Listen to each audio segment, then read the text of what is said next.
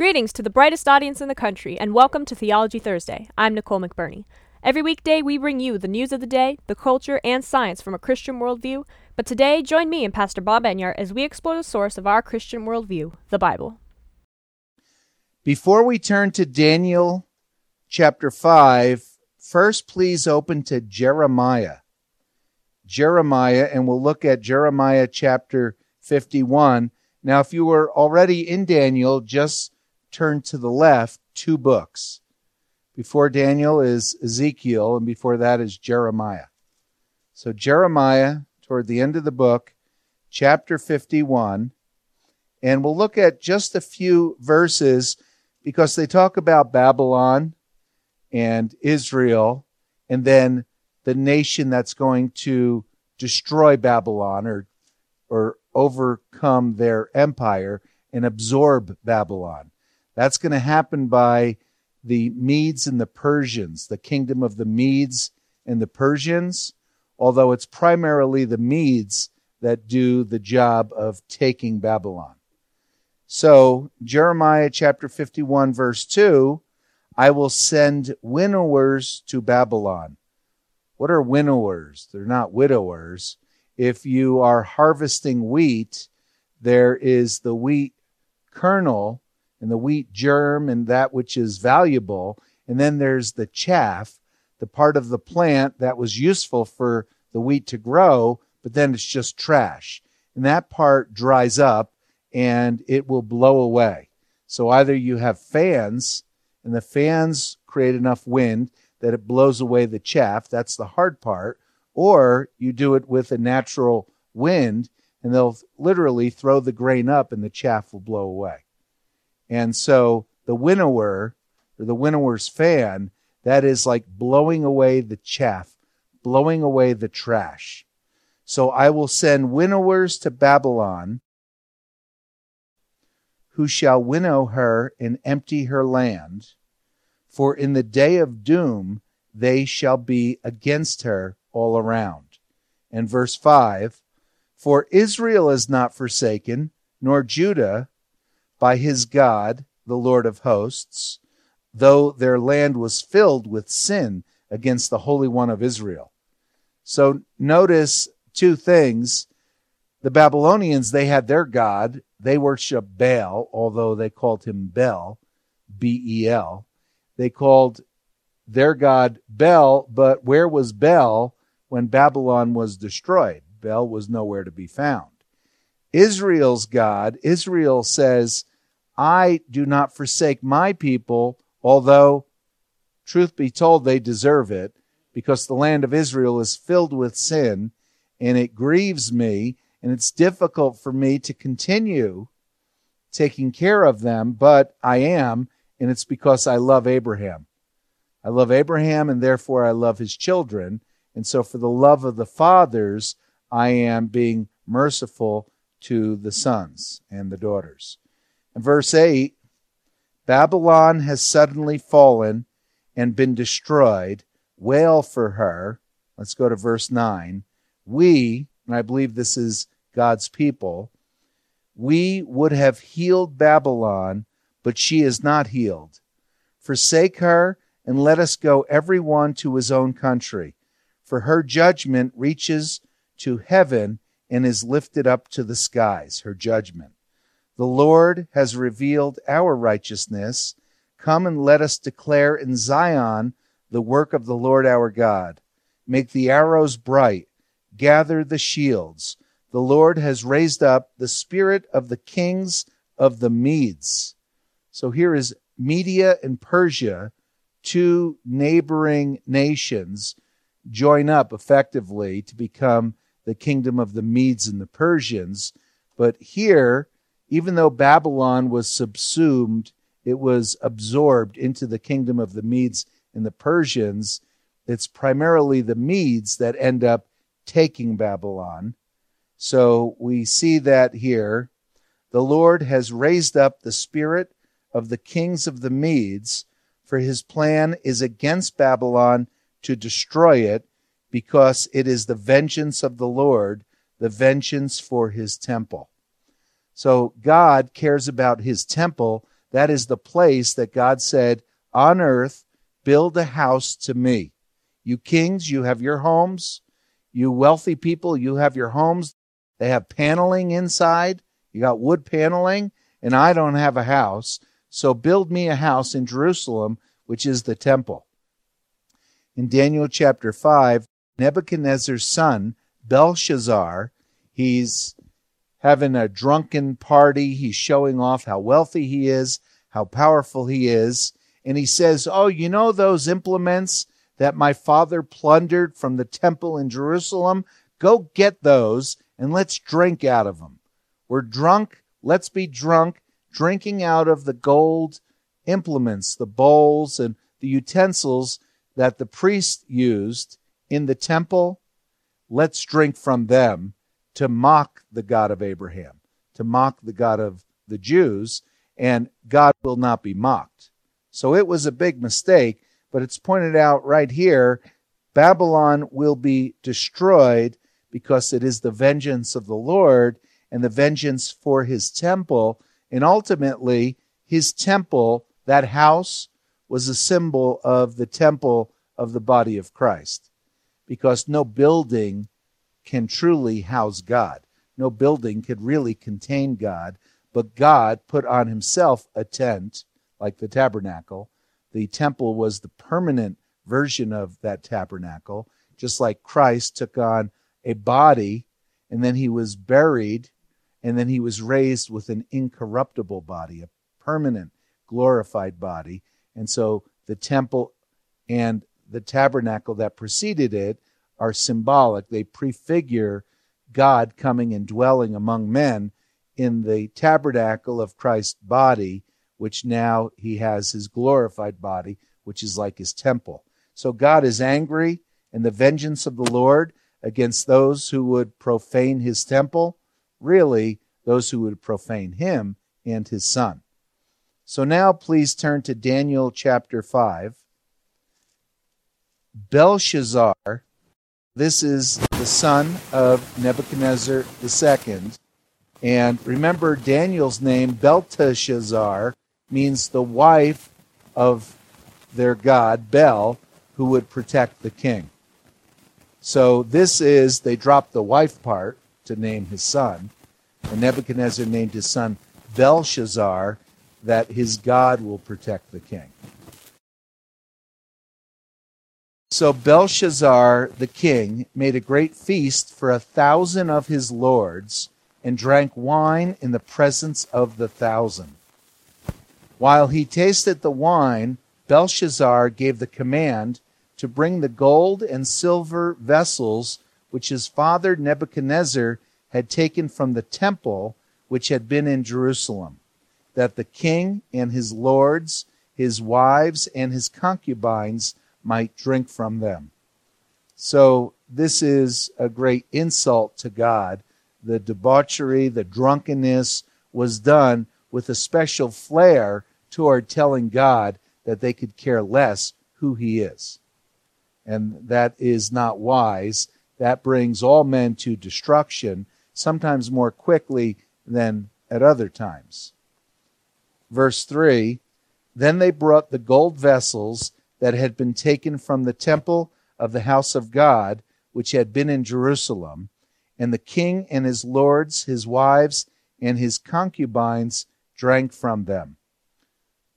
So Nebuchadnezzar brought away Jews in captivity into Babylon and relocated them. And God was angry with Judah, southern Israel, just as he had been angry with northern Israel. The 10 tribes in the north were carried away by the Assyrians. They never returned. The 2.5 tribes in the south, in Judah, they were carried away, but for the most part, it was a temporary captivity of 70 years, and then some, not all, but some were able to return. They could have all returned, but they didn't all want to. They had a nice life in Babylon with the wealth and the riches, just like when the Israelites were delivered through the Red Sea. God wanted to bring them to the promised land, but they end up in the wilderness because they didn't trust God. And they said, we want to go back to Egypt. We like the leeks and all the onions, the cucumbers. We want to go back. And so sadly, they liked Babylon. They preferred Babylon more than the promised land that God had offered to them, the land of Canaan. So many stayed in Babylon afterward. And Babel's influence on Jewish teaching and language can hardly be overemphasized. They changed much of their language, their vocabulary, their calendar. They changed the calendar, the months of the year, renamed them based on the Babylonian names. So Nebuchadnezzar, God used him to bring judgment and punishment against Judah. And verse 4, so they had these implements from the temple that Nebuchadnezzar had sacked. They drank wine and praised the gods of gold and silver, bronze and iron, wood and stone. The Bible says, and sometimes it's almost humorous, it says what? You have a God you made with your own hands, and now you're praying to it? Does it answer you? Does it even hear you? And at one point, the Bible describes how a workman makes an idol out of wood, a wooden idol that then he bows down to and prays to. It says he cuts off a branch from a tree, and with half of the branch, he cuts up wood logs, and he makes a fire, and he cooks his lunch with half of the branch. With the other half, he makes an idol, and he prays to it. And God is pointing out, isn't this stupid? Isn't it stupid to make a fire for your lunch with one half of the branch, and the other half you think you make your God? And does your God answer your prayers? Of course he does not. They're not living. They're stone idols. They're unchanging, if you will. They have no feeling, so they're impassible. And they can't really change, so they're immutable. And that's what the pagan Greeks thought the real God was like. And a lot of Christian theologians adopted that, like Augustine and Aquinas and Luther and Calvin, and to this day, many. So they took the implements that were used, the gold vessels for worshiping the living God, and they were getting drunk from them and used them to commit their idolatry to their pagan gods. So this would get the true God angry. Verse 5, in the same hour, the fingers of a man's hand appeared and wrote opposite the lampstand on the plaster of the wall of the king's palace. And the king saw the part of the hand that wrote, and that had to scare them more than your typical horror movie would scare a normal person. I mean, that's especially you're drinking a little, you're mocking God. And then, and this is a description of the king's palace where we don't have a recollection, but people then would, and it would be known even by word of mouth what the king's palace was like and the king's throne room. And so apparently there was a great lampstand on one wall, and then on the other wall facing it, that's where a hand appeared, and the hand wrote on the wall. And that scared everyone.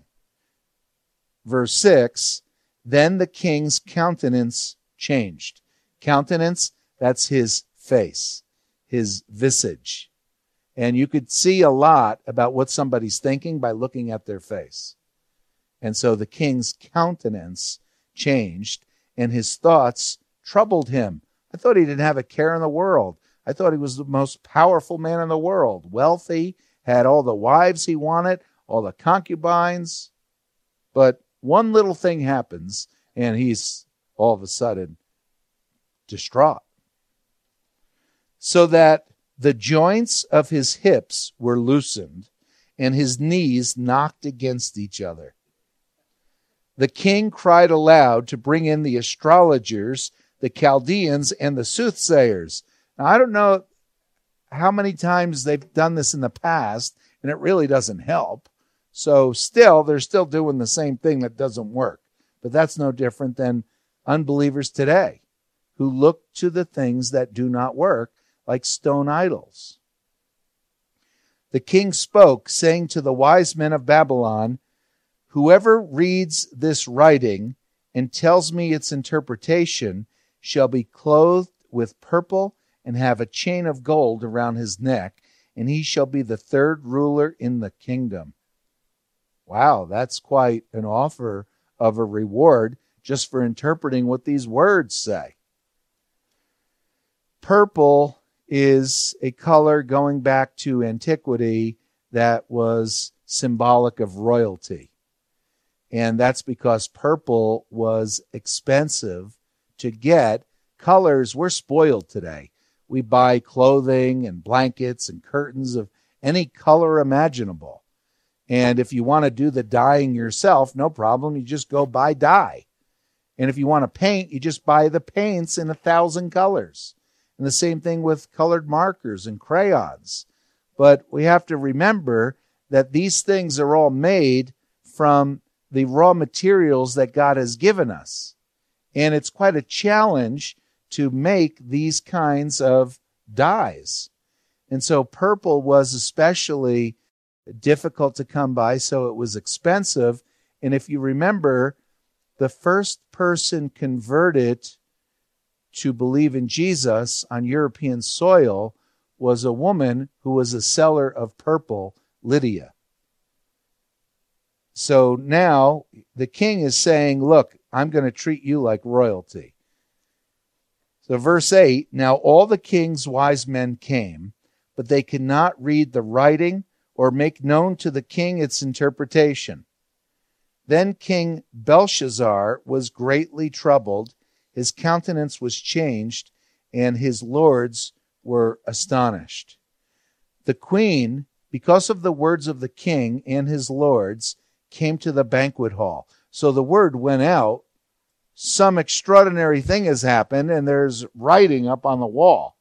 So this queen, probably his main queen, his main wife, came to see what all the hullabaloo was about. And the queen spoke, saying, O king, live forever. Today they say, long live the king. O king, live forever. Do not let your thoughts trouble you, nor let your countenance change.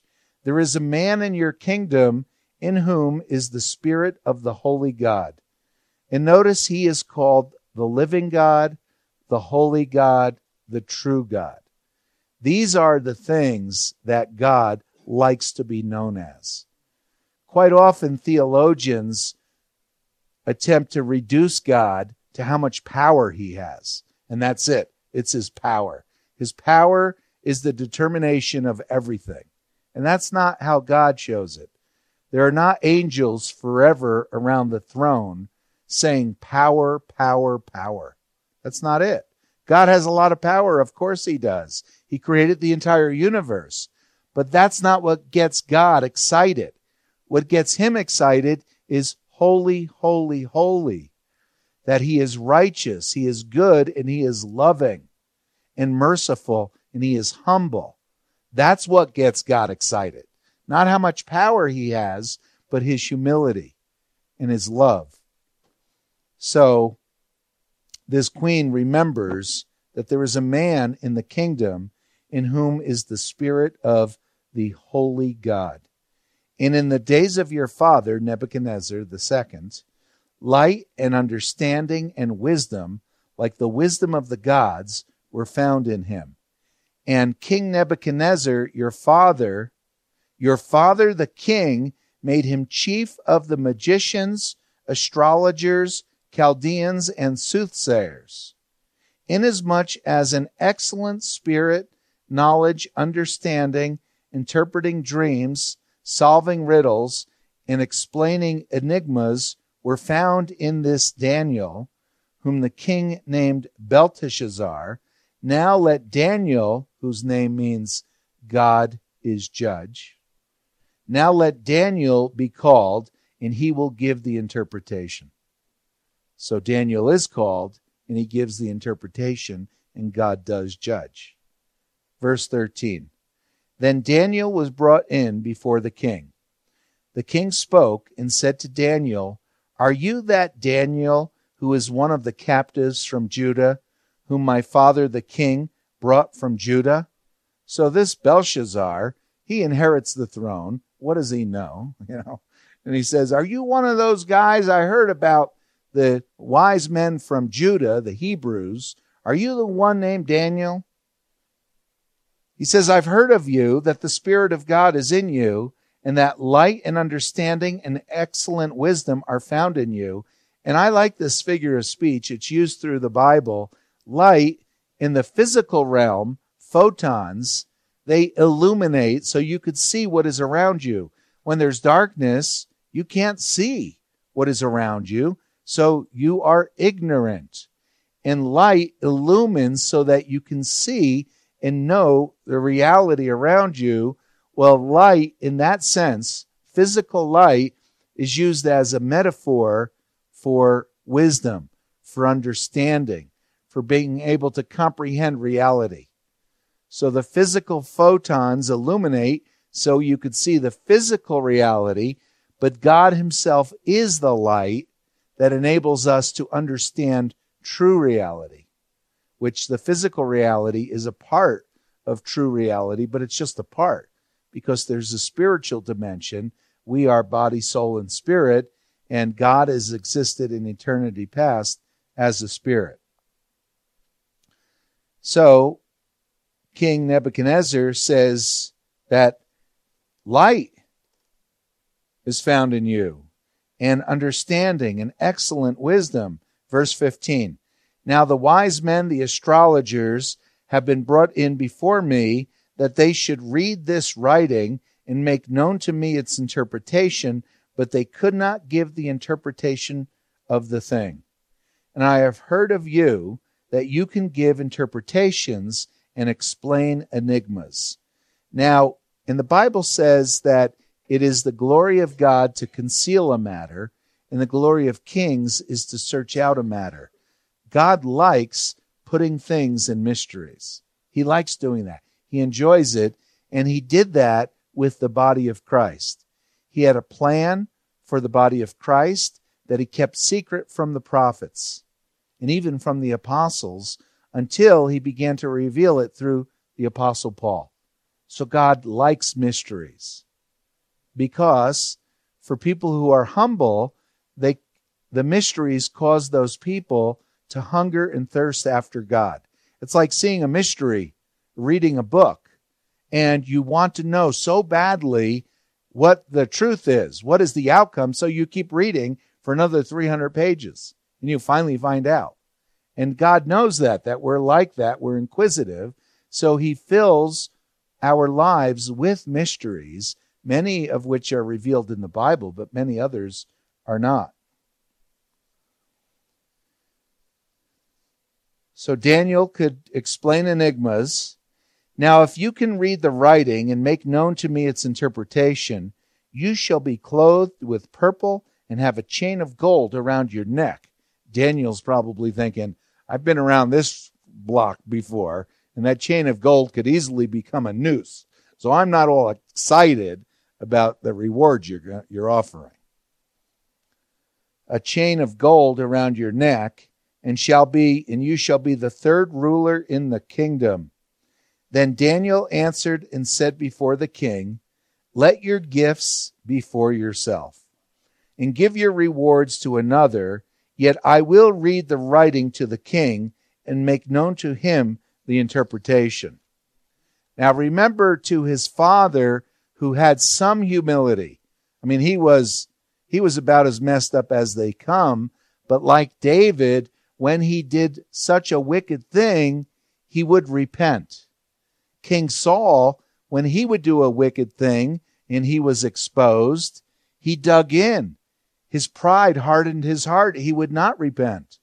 But David would commit terrible sins, and he was confronted, and it would break his heart, and he would be sorry before the Lord.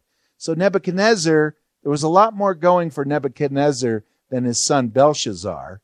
And so when the interpretation is against Nebuchadnezzar, Daniel says, King, I wish this were about your enemies, but it's not. It's about you. He doesn't care that much for the kid, you know. So, verse 18, O king, the Most High God gave Nebuchadnezzar your father a kingdom and majesty, glory, and honor. And because of the majesty that he gave him, all peoples, nations, and languages trembled and feared before him. Whomever he wished, he executed.